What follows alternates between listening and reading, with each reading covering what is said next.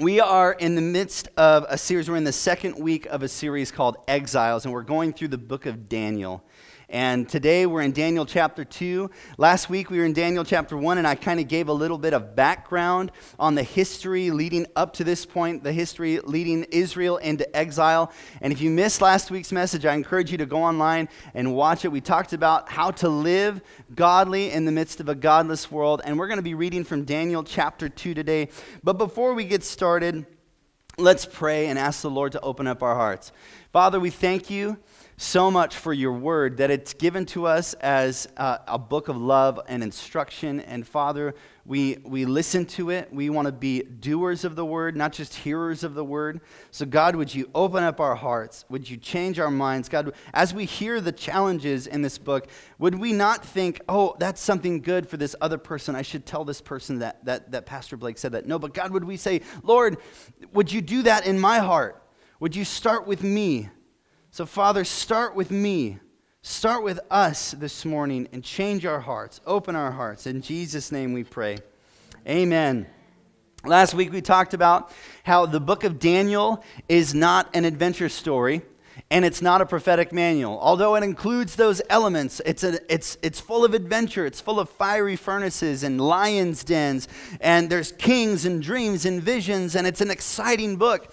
And it does talk a lot about these visions that Daniel has of the end times and the return of Jesus. But the book of Daniel is primarily written to a people who are in exile, to a people who are waiting to return to their home. And it's an instruction guide to how to live godly in the midst of a godless world. The book of Daniel was written to show us how to remain faithful to God, how to remain godly in the midst of a godless world. And I explained last week that we're going to be focusing primarily on the first 7 chapters of the book of Daniel, because the book of Daniel is split into 2 sections. The first 7 chapters are Daniel's stories, and the last 5 chapters are Daniel's visions. And so we're going to talk a little bit about those visions towards the end of this series, but we're going to focus primarily on the first 7 chapters. Now, these 7 chapters are very, very interesting, because the first chapter is kind of an introduction to who Daniel is, and it talks about how Babylon's plan is to really indoctrinate the people of God and teach them the way of Babylon. King Nebuchadnezzar wanted the people of God to love Babylon, to become part of the culture. Well, the remaining chapters through chapter 7, chapters 2 through 7, each have a linking narrative to it. So each chapter from here on out has another chapter that parallels it. So in this chapter, Nebuchadnezzar, we're going to be talking about King Nebuchadnezzar's dream that he has. And he has this dream of this statue with these 4 medals. And each of these medals represents a nation or a kingdom. And then in chapter 7 of Daniel, Daniel has a vision of 4 beasts. And these beasts each represent kingdoms or kings. And so chapters 2 and 7 really have the same message, but both are given by different people. God gives a pagan king a dream of the coming rule of God's kingdom, and then he gives Daniel a vision of the coming rule of God's kingdom. So chapters 2 and 7 go together. Chapters 3 and chapter 6 are linked together because they're both stories of faithfulness to God under persecution. So chapter 3 is the story of the fiery furnace, Shadrach, Meshach, and Abednego in the fiery furnace. We're going to talk about that next week. I'm so excited to talk about that. But it's also paralleled with chapter 6, which is Daniel in the lion's den. Both stories are about faithfulness to God in the midst of persecution, and they are paralleled to one another. And then chapters 4 and 5 are actually contrasting chapters, where chapter 4 is this narrative of King Nebuchadnezzar on the rooftop of his palace, and he's glorifying himself. He's making himself look high and mighty, and the Lord humbles him by turning him into a beast. For 7 years. This is like a whole Beauty and the Beast kind of story right here. I told this story to my son Gideon when I was putting him to bed, and he was like, no way, this actually happened. I said, yeah, this actually happened. And so chapter 4 is King Nebuchadnezzar gets turned into a beast because of his pride, but ultimately he humbles himself, and he's restored. His kingdom is given back to him. The next chapter, chapter 5, is the story of his son, Belshazzar, who does the same thing. He exalts himself, he glorifies himself, he's mocking God, but he sees the writing on the wall. This is the narrative of the writing on the wall, and he fails to humble himself, and he's killed that very night. And so those are linking narratives too. And so I explain that to say that this chapter, we're going to be reading in Daniel chapter 2, but keep in mind that as we come back to chapter 7, I want us to recall what we talked about in this chapter, because the two of these chapters go hand in hand. But today we're going to focus primarily on Daniel chapter 2. Daniel, the book of Daniel, is considered to be apocalyptic literature. And the word apocalypse in our in our English definition comes from the Greek word apocalypto. But both have very different meanings. When we talk about the apocalypse in our English definition, what are we referring to? We're referring to a terrifying end of the world catastrophic event, right? World-ending event. And it refers to fear, it refers to terror. We have all these movies, Apocalypse Now, Deep Impact, all these stories about the end of the world. But in the Bible, the Greek word apocalypto means to reveal. And so all throughout Scripture, this word apocalypto is seen throughout Scripture, and it means that God is pulling back the curtain and showing humanity what he's doing behind the scenes. He's apocalypsing something to us. And so in this chapter, God apocalypses King Nebuchadnezzar's dream to Daniel. And this Greek word is also used in the book of Matthew when Jesus is praying to God. And he says, God, I thank you that you have hidden these things from the wise, but you have apocalypsed them. You have revealed them to little children. And so this word, apocalypse, does not refer to a world-ending catastrophic event, more that it refers to the revealing of what God is doing behind the scenes. Now, let me clarify here that for those who don't walk with God, for those who are far away from God, when God reveals what he's doing, it is a world-ending event for those people who are living far from God. If you're living far from God, when you see God's plan, when you see that he's going to ultimately reign and rule on earth, this means that your selfish narrative, that your desires are now going to die.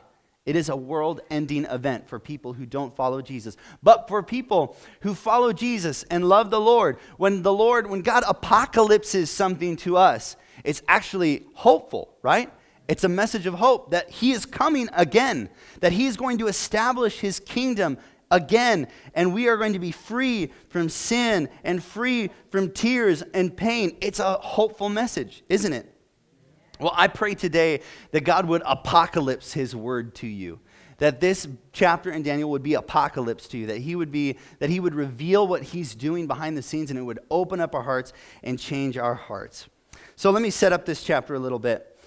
It begins with an ultimate test. How many of you like to be tested? Anybody like tests? Maybe you were really good in school. School had I remember some difficult tests, taking some difficult tests in school. I hear that the Marines endure some pretty grueling tests. Do we have any Marines in the room?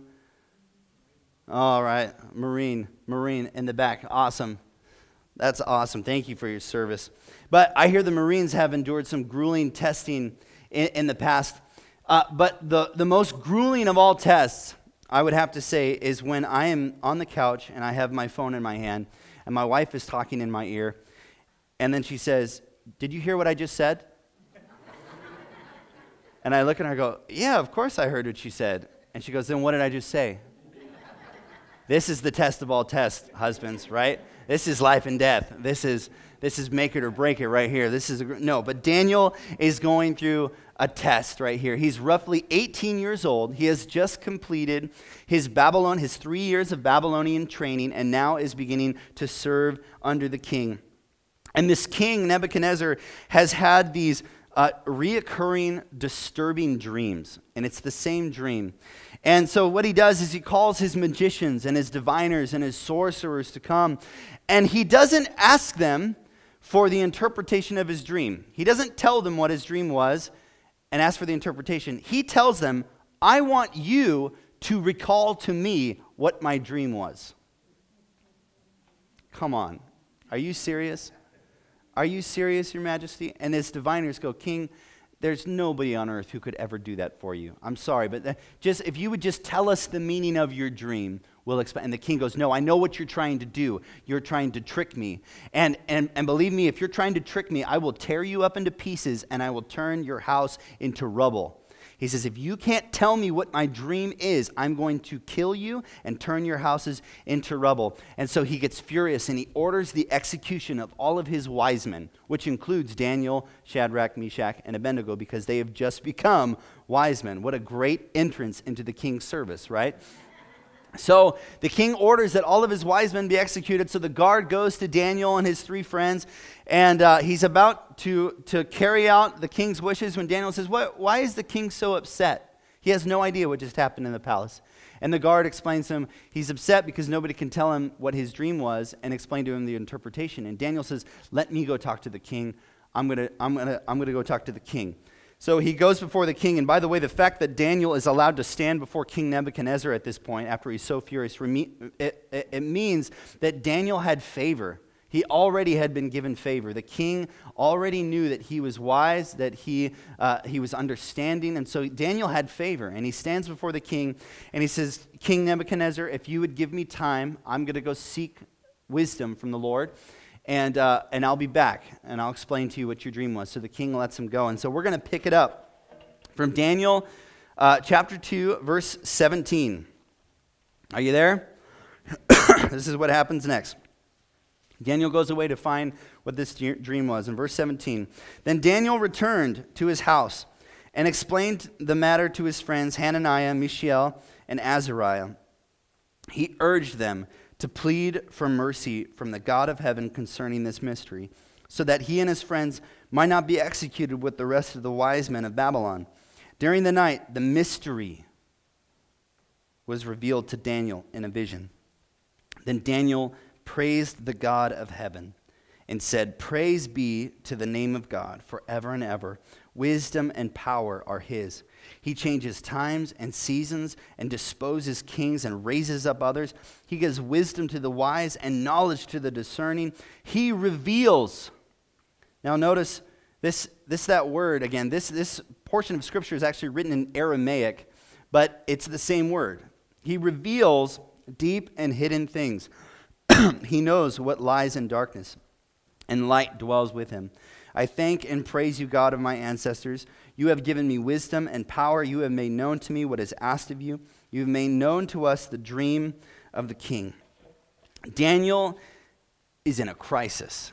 He is in an ultimate test. It's a matter of life and death. If he doesn't get this dream from God, if he doesn't explain this dream to God, he is going to die, and his friends are going to die. He's in a crisis. He's being tested. And when God's people are put in the midst of a crisis, the first thing that they should do is pray. God's people, number one, pray first. They pray first. When faced with certain death, the first thing Daniel does is pray with his friends. Let me ask you, what's the first thing that you do when trouble comes? What's the first thing? Maybe you cry. I heard I cry. Maybe you try to fix it on your own. Maybe you turn to something that helps you cope. But what's Daniel do? He prays. He goes to the Lord. Most people that I know would probably jump out the window at this point and say, this is an impossible task. How is this going to happen? This is the first time in the Bible we see someone ask for their dream to be recalled for them. Joseph would interpret Pharaoh's dreams, but Pharaoh would tell him his dream before he asked for the interpretation. The first time in the Bible that somebody says, tell me what my dream was. This is impossible. An impossible task. Let me ask you, have you been faced with an impossible task in your life? Have you ever given up hope and thought, there's no way that this can turn around. There's no way I can go up from here. Maybe your marriage has gotten to the place where you think to yourself, I've said too much. I've done too much. I don't know if forgiveness can happen at this point. I feel like my marriage is going to end. And you've given up hope. You think it's an impossible thing that you're facing. Maybe the doctor told you that you'll always be in pain or that you can't be healed. It's an impossible task, something that can't happen. Maybe you think that what you've done in the past is so terrible that you can't experience the freedom and forgiveness that God has to offer. You think that your sin is more powerful than the blood of Jesus. Come on, that's a lie. But you think it's this hopeless, impossible thing. Do you need answers? Do you need God to reveal a mystery to you? Here's what we should do as God's people, that we are called to pray to God who reveals mysteries. If God did the impossible for Daniel, he can do the impossible for you. I shared a story last week. I'm going to grab some water right here. I shared a story last week of my family when we were hosting a Belarusian girl, and we were separated from her. I don't know if this was last week, it was a couple weeks ago. We were separated from her, and we prayed to God that we would be reunited somehow, and she ended up moving 5 minutes away from our house. It's this, I don't want to tell the whole story again, but if you want to hear more, you can go to a couple weeks ago and listen to it. But it was this impossible thing that God did for my family. Instead of submitting to pity, submit to prayer. Instead of focusing on the problem, focus on the petition. Focus on praying. Don't say, woe is me, declare great is he, and allow the God of mysteries to reveal the answer to you. We serve a God of the impossible. Pray first. The second thing that God's people are called to do is we are called to praise always. We are called to praise. In the midst of trial, in the midst of crisis, we give God praise. Daniel goes and he petitions to the Lord, but the next thing that he does is he praises God for the answer that was given to him. Remember that praise and prayer, they go hand in hand. So many people stop at the prayer, and they don't go on to praise God for what he's done. It doesn't matter if you haven't seen the answer to your prayer yet. We give God praise. We thank him for what he's going to do. We can't stop at the prayer. We need to give him praise. When things work out and your prayers are answered, do you think, oh, that was convenient? What a coincidence. I prayed and then this happened, and I got this check in the mail, or this person was healed. Oh, the doctors are so smart. I didn't even need to pray.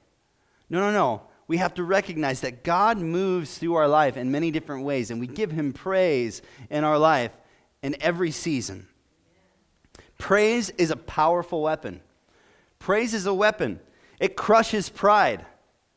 Praise crushes pride. It destroys depression. It gets rid of anger. When you praise, you remove everything else that made its way onto the throne of your heart, and you put God back on that throne. So many of us, we allow things, I do this in my life, I allow things to sit on the throne of my heart, and I become idolatrous in my life, and I start to make things more important than God. But when you give him praise, you start to remove those things off of that throne and say, God, I'm sorry that I let things get in the way of my relationship with you, and you begin to put God back on the throne where he belongs. Praise is a powerful weapon. Let's continue reading. We're going to start in verse 27. We're going to jump to verse 27. So Daniel praises God for the interpretation of this dream, and he makes his way back to King Nebuchadnezzar, and he's about to tell him what his dream was, but before he does, this is what Daniel says. Verse 27, Daniel replied, no wise man, enchanter, magician, or diviner can explain to the king the mystery he has asked about. But there is a God in heaven who reveals mysteries, and he has shown King Nebuchadnezzar what will happen in the days to come. Your dream and the visions that pass through your mind as you were lying in bed are these. As your majesty was lying there, your mind turned to things to come, and the revealer of mysteries showed you what was going to happen. As for me, this mystery has been revealed to me, not because I am greater in wisdom than anyone else alive, but so that your majesty may know the interpretation and that you may understand what went through your mind.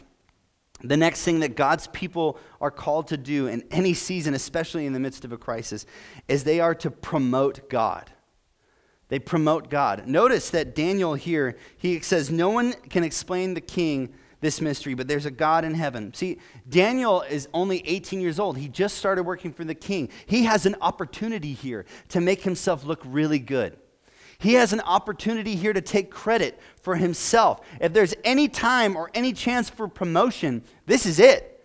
This is his chance to get the king's favor, right? But instead of taking credit for himself, he says, there is no one else alive who can do this. And I'm going to tell you this not because I'm wiser, but because I serve a God in heaven who reveals mysteries. He promotes God. He gives God glory, and he practices humility. By the way, all of these points just so happen to be the letter P. I'm not a big fan of alliteration, but it just worked out this week, so I'm so glad it did. He promoted God, and he practiced humility. All these P's being thrown around. See, we're surrounded in our world by false humility. We're surrounded by false humility. Humility is not deflecting earned praise. It's not demeaning yourself. Humility is all about promoting the fact that your achievements are due to God's goodness. It's about promoting God. That's what true humility is. Promoting God above yourself and saying that His goodness is why I've been given my gifts and talents. I once was at a conference and I gave a worship leader, I wanted to go up to the worship leader and give him a compliment because I thought he just did an excellent job leading worship. And so I go up to him and I said, hey man, I just want to tell you, you are doing a phenomenal job. This just sounds amazing. Great job leading worship. He goes, oh, it's not me. It's God. And I wanted to say, it was good, but it wasn't that good, buddy. You know, if it was God, I think it would sound pretty awesome. It was good, but it wasn't that good. That is false humility. True humility isn't deflecting earned recognition, but it's instead acknowledging that God gave you those gifts or those talents, and it's not allowing that praise to go to your head. It's promoting Him, giving Him the glory. Humility is such a godly trait, and Jesus modeled humility so well when He was here on earth. He washed His disciples' feet. And He never sought His own glory. He always gave glory to His Father. When He performed a miracle, He never sought His own glory. He gave glory to His Father. He was a man of humility, a man who always promoted God, who gave God the recognition He deserved. I love what C.S. Lewis says about humility. Maybe some of you have heard this, but C.S. Lewis wrote, true humility is not thinking less of yourself. It is thinking of yourself less. It's pretty good. It's acknowledging the greatness of God and recognizing that all your gifts and talents have come from Him. It's promoting Him and practicing humility. The people of God are called to pray first, praise always, promote God by practicing humility. So Daniel goes to the king and he explains to the king his dream. And this is the dream that the king had. Nebuchadnezzar, while he's lying in bed, dreams of this great statue. It's this tall, towering, amazing statue. And it's made of 4 different kinds of metals. The head of the statue is made of pure gold. The chest and the arms of the statue are made of silver. The stomach and the thighs are made of bronze. And the legs and the feet are made of both iron and clay. And suddenly a rock that's uncut by human hands comes from heaven and smashes the feet of the idol and obliterates all the metals in the statue. And from that rock becomes a mountain, and it's a kingdom that is established forever. And so Daniel begins to explain to the king that the head of gold, King Nebuchadnezzar, is you. You are that head of gold. The head of gold is the Babylonian Empire because you're great and you're powerful. At this point, Babylon had already conquered Egypt and Assyria. They were a mighty empire. They were enormous. They were powerful. King Nebuchadnezzar was a powerful king. The head of gold represents you. And Daniel goes on to say, the chest of silver represents a kingdom that is going to conquer you.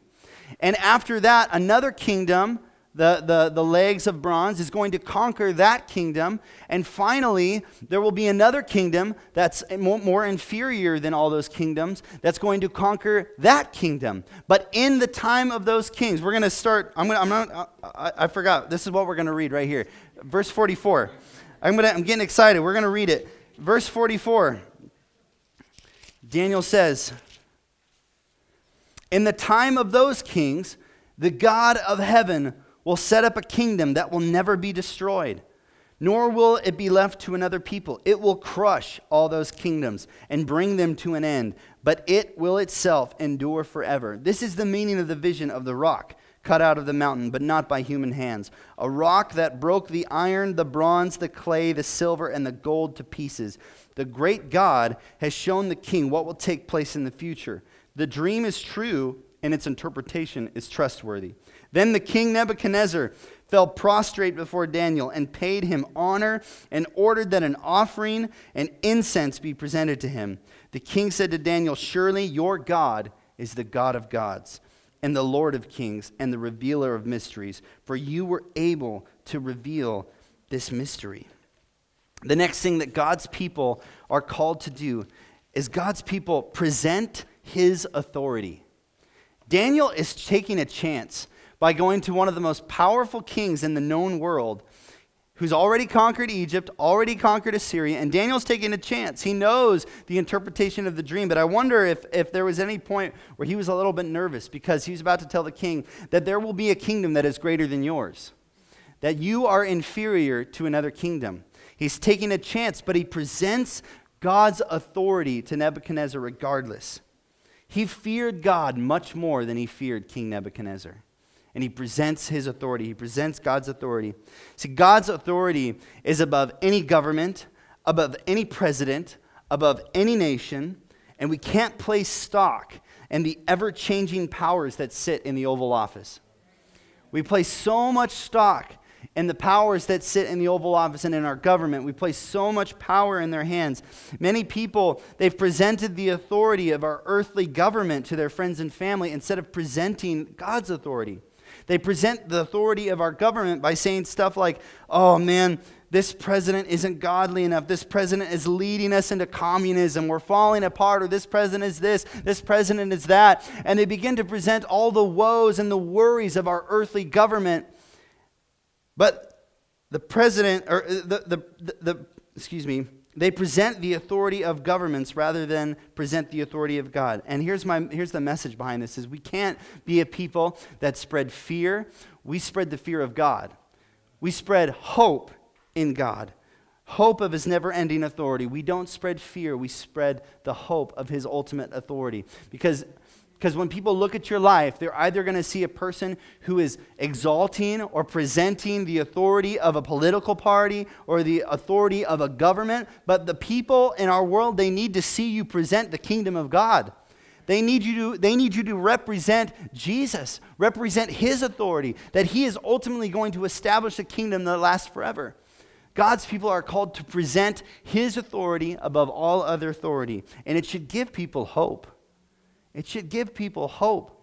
Yeah, the world is kind of crazy right now.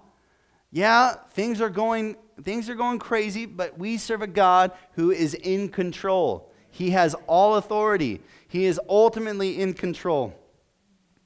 The last point, the last thing that God's people are called to do is we should plan for Jesus' return. Plan for Jesus' return. Nebuchadnezzar didn't know it, but this dream was all about Jesus. This dream was all about Jesus. Let me explain why. This dream was given 400 years before Jesus even stepped on the earth. And this head of gold represents the kingdom of Babylon. That's just what Daniel said. It's a physical representation. It's the kingdom of Babylon. The next kingdom to conquer Babylon was the kingdom of Persia, and that was the chest of silver. The kingdom to conquer Persia was Greece, and that was the thighs and legs of bronze. And the feet of iron and clay represents Rome, because Rome conquered Greece after that. And in the time of Rome, what happened? Jesus came on the scene, and he established a kingdom. He established a spiritual kingdom that will endure forever. It will never be destroyed. It will never be taken over. And so Daniel is giving, this is what I find amazing, is there's this pagan king in Babylon who is being spoken to by God. And he's being told of the coming Messiah that is going to be on earth 400 years from now.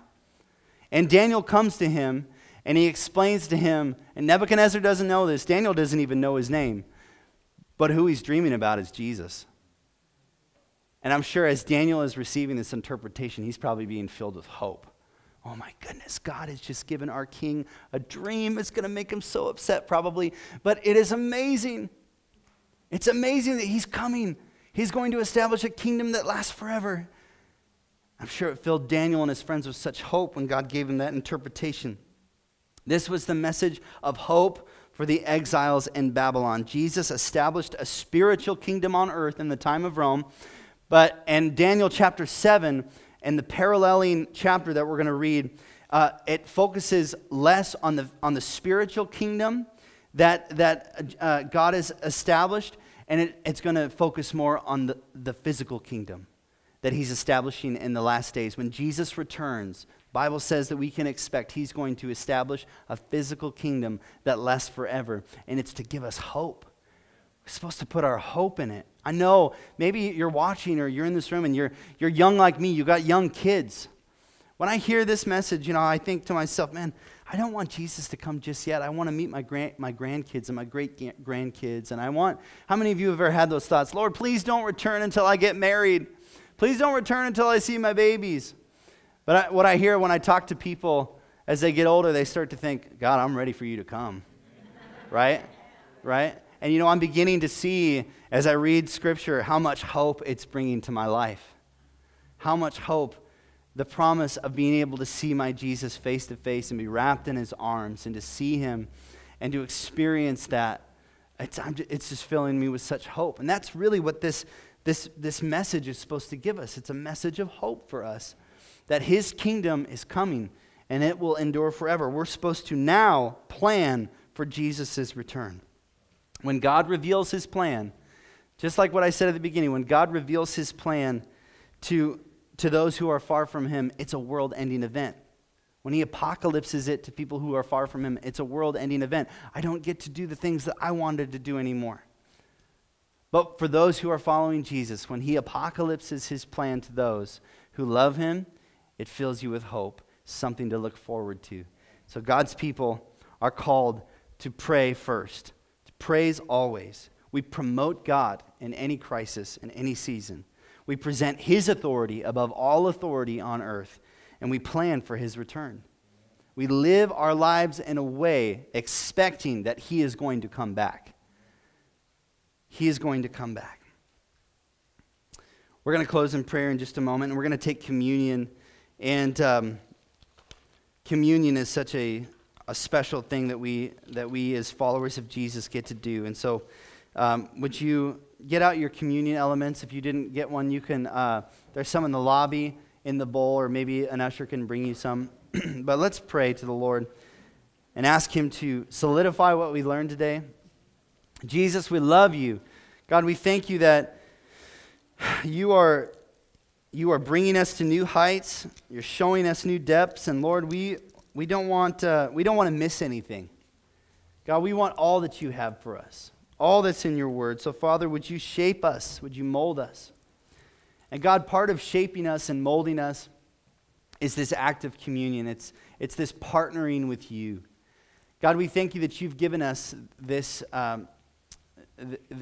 act of communion as a way to identify with your crucifixion, with your death to sin. Father, we thank you for the bread. And this bread that you hold in your hand, this cracker, it represents the body of Christ. And Isaiah 53 says that his body was broken for you, that he was bruised for you. His body was broken so that your body could be whole. And so, Jesus, we thank you for the sacrifice that you made. God, we thank you that you've invited us to enter into a relationship with you that is whole, that's not broken. So God, we take this in remembrance of you. We thank you in Jesus' name. Let's take the bread together. And this cup that you hold in your hand, it represents the blood of Jesus. Don't worry, it's just grape juice. It represents the blood of Jesus. And the blood of Jesus was shed for our sins. In fact, all throughout the Bible, the people of God have always tried to get closer and closer to God on their own by offering sacrifices and by trying to adhere to the law that God gave his people. But they all fall short. They all fail. They can't do it. So often in our walk with Jesus, we try to do it on our own. We think if I just pray more, if I read the Bible more, if I go to this Bible study, and if I become more holy by my actions, then I can get closer to God. And that's a lie. Those are good things, but you can't get closer to God by doing those things. The only way you get closer to God is right here, by receiving the blood of Jesus over your life and asking him to forgive your sins. And when he looks at you after that, he sees the righteousness of his son, Jesus. This is what the Bible says. So Jesus, we thank you for your blood that was shed for our sins. God, we thank you for the gift of repentance. It's a gift, God. We thank you that we can come to you and be free and start over, have a clean slate with you once again. Jesus, renew us, give us new identities. In Jesus' name we pray. Let's take the blood together. Would you stand with me, church? Father, I pray for every person in this room, God, that you would bless them today, that you would fill them with your goodness, with your spirit. Would you show us how to live godly in the midst of a godless world? Teach us to press into who you are. In Jesus' name we pray. And the church said, Amen. Amen. God bless you, church. I hope you have a great time watching a football game today, and we'll see you next week.